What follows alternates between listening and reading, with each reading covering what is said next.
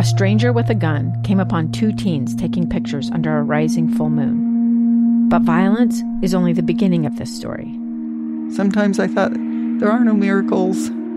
Yeah, there are, and this is a big one. I'm Amy Donaldson, and I've spent my career talking about how lives are undone by violence. The Letter is a podcast about how lives are remade. Follow The Letter at theletterpodcast.com or wherever you get your podcasts. This is Live Mike with Lee Lonsberry. Welcome back to Live Mike. I'm Lee Lonsberry. The President, Joe Biden, continues his address from the White House as he unveils new economic executive orders. This is day 3, the third batch of executive orders to be signed by President Joe Biden, setting records. Absolutely. In terms of executive orders being signed in the first days of a presidency, he set a record with somewhere between 15 and 17. I don't have the exact number. Different outlets are claiming differently, and the White House website's not exactly clear. Between 15 and 17, either way, it's a record signed on day 1, plus 10 yesterday, and we'll see how many are signed today. You've heard my views on executive orders. You heard Congressman Rob Bishop, my former boss, weighing in on executive orders. And with that, let me just reintroduce President Joe Biden as he, again, delivers remarks from the White House unveiling new economic executive orders. We'll go now to the White House and President Joe Biden. So we've got to move with everything we've got, and we've got to do it together. I don't believe Democrats or Republicans are going hungry and losing jobs. I believe Americans are going hungry and losing their jobs. And we have the tools to fix it. We have the tools to get through this. We have the tools to get this virus under control and our economy back on track. And we have the tools to help people. So let's use the tools. All of them. Use them now. So I'm going to sign this executive order, but let me conclude again by saying, folks, this is one of the cases where business, labor, Wall Street, Main Street, liberal, conservative economists know we have to act now, not only to help people who are in need now, but to allow us to be in a competitive position worldwide and be the leader of the world economy in the next year and 2 and 3 and going forward. So thank you. I'm going to sign this executive order. There you have it, the conclusion of remarks delivered by President Joe Biden from the White House regarding what appears to be a pair of executive orders dealing with economic issues and the economic challenges the nation is facing here in the midst of the coronavirus. The camera view I'm watching now is pulled back a little bit. I think there are two binders there on the table. He has opened the first, is signing it now with that ceremonial pen.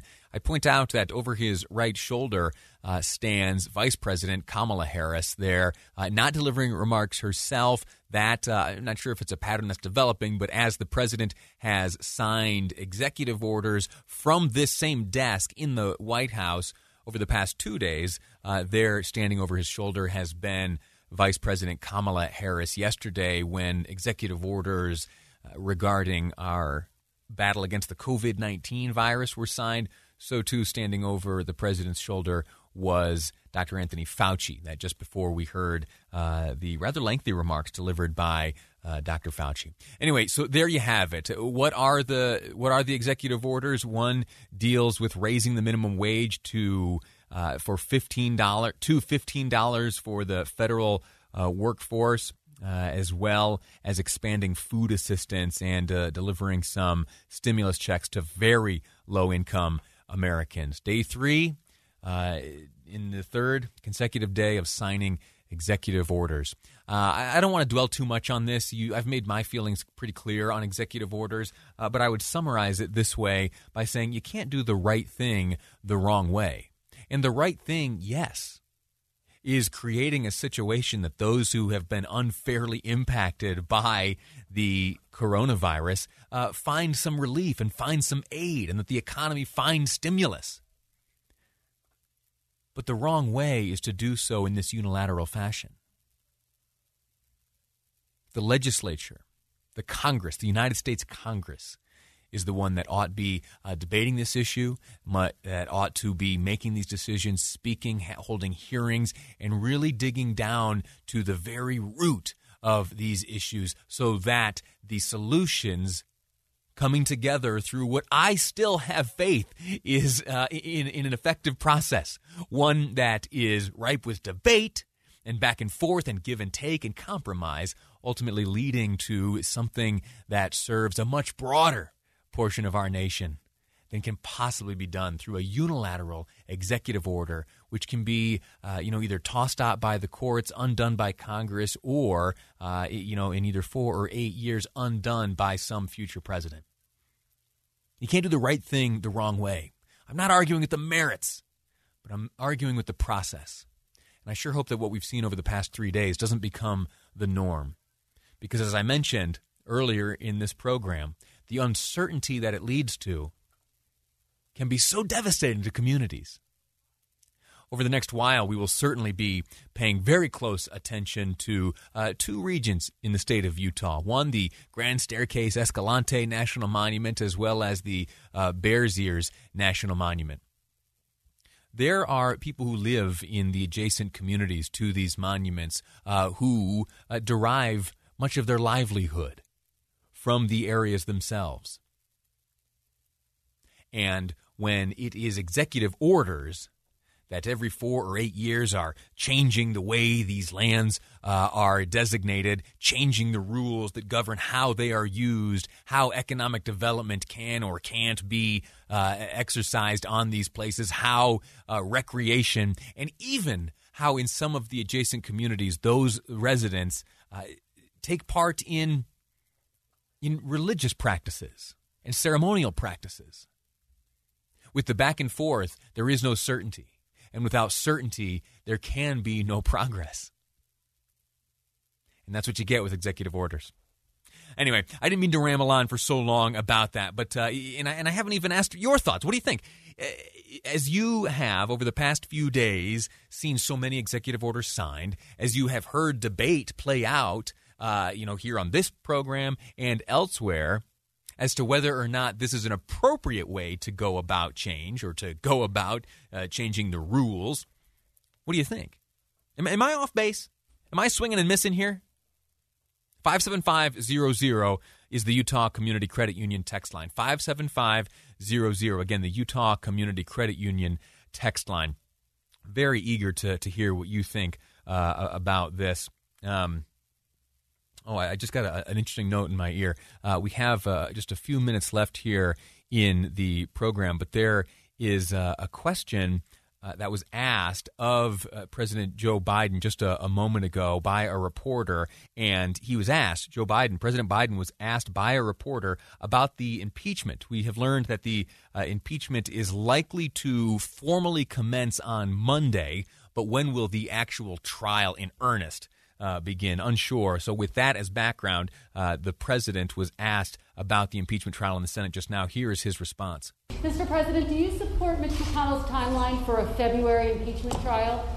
I haven't heard the detail of it, but I do think that having some time to get our administration up and running, I want to thank the Senate for passing out our Secretary of Defense. Looks like our Secretary of Treasury. Looks like our Secretary of State's in place. So the more time we have to get up and running and meet these crises, the better. Setting aside the debate as to whether or not we should even see this trial take place, it does appear that postponing a bit or waiting some time, maybe until February, as has been proposed by Mitch McConnell, Senator McConnell, seems like may be beneficial to both sides of the argument, or at least to both parties. We don't really know how the parties each will fall on this. I think we can pretty safely bet on how Democrats will respond and react and ultimately vote on the Senate trial of the article of impeachment against President Trump. Not exactly sure how Republicans will land. Not exactly sure at all. Starting at the very top of the party in the Senate, Mitch McConnell. How might he vote at the end of the day? We just don't know. But this waiting period allowing for, number one, the defense of President Trump to develop and organize itself. I believe last word was that he had secured at least a lead attorney from South Carolina to be helping him, an attorney who has a background in defending a number of elected officials, including Mark Sanford, if you're familiar with that story. So that will need time to fairly develop and mature and prepare itself for a defense. But so, too, as you heard President Biden there mention, there are a number of nominations that he has handed down that still require Senate confirmation. It is beneficial to his administration to get those nominations confirmed. So this might be a win-win to get it kicked down the road. Now, that is of course, setting aside the argument as to whether or not we should even see this trial take place. If it's a foregone conclusion that it is happening, maybe a little time before it kicks off is better for all involved. Quick break. When we return, we're going to shift gears and have a look at the Utah State Legislature, specifically a proposal that would change the way marriages are conducted here in the state of Utah. Fascinating stuff next on Live Mike. I'm Lee Lonsberry, and this is KSL News Radio. 2 years ago, Americans watched in horror as a crisis unfolded at the Kabul airport. There's desperation and anguish. More than 80,000 Afghans have since arrived in America, but this story is still unfolding.